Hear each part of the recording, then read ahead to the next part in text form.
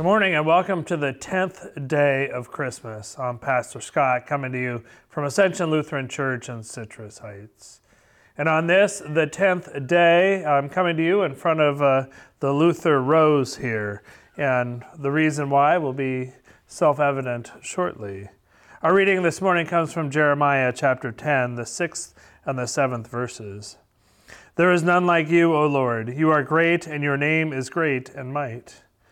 Who would not fear you, O King of the nations? For what is your due? Among all the wise ones of the nations and in all their kingdoms, there is no one like you. Now, if you do or have attended a Lutheran church, you're probably familiar with Martin Luther, whose rose I stand beside this morning. And if you're familiar with Martin Luther, you're probably familiar not only with this rose, but with Martin's small catechism.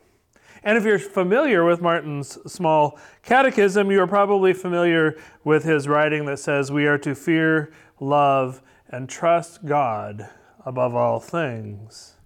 And if you read today's devotion, you probably recognize it as the thought to ponder for today.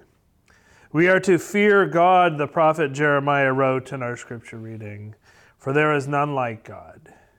There is no one like God. There is no one worthy of our fear, worthy of our praise.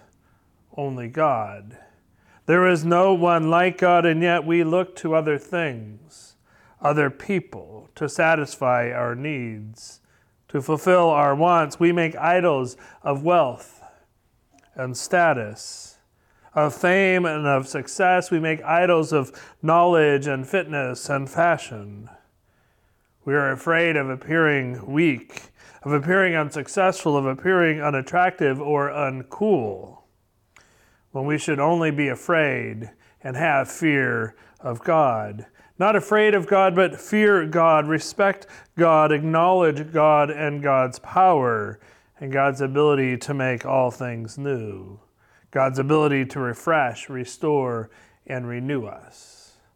We shouldn't fear the things of the world. Our fear and our reverence should be for God and God alone. For God is the creator. God is the one who has knit together everything that exists. And we are made in God's image. But it is only by the power of God that we can become bearers of that same image. We can try hard ourselves, but without letting go, without acknowledging God as the source of all good, it is difficult, if not impossible, for us to be good ourselves. For we love because God first loved us. So let us not be afraid to share that love in our relationships one with another in this new year and always.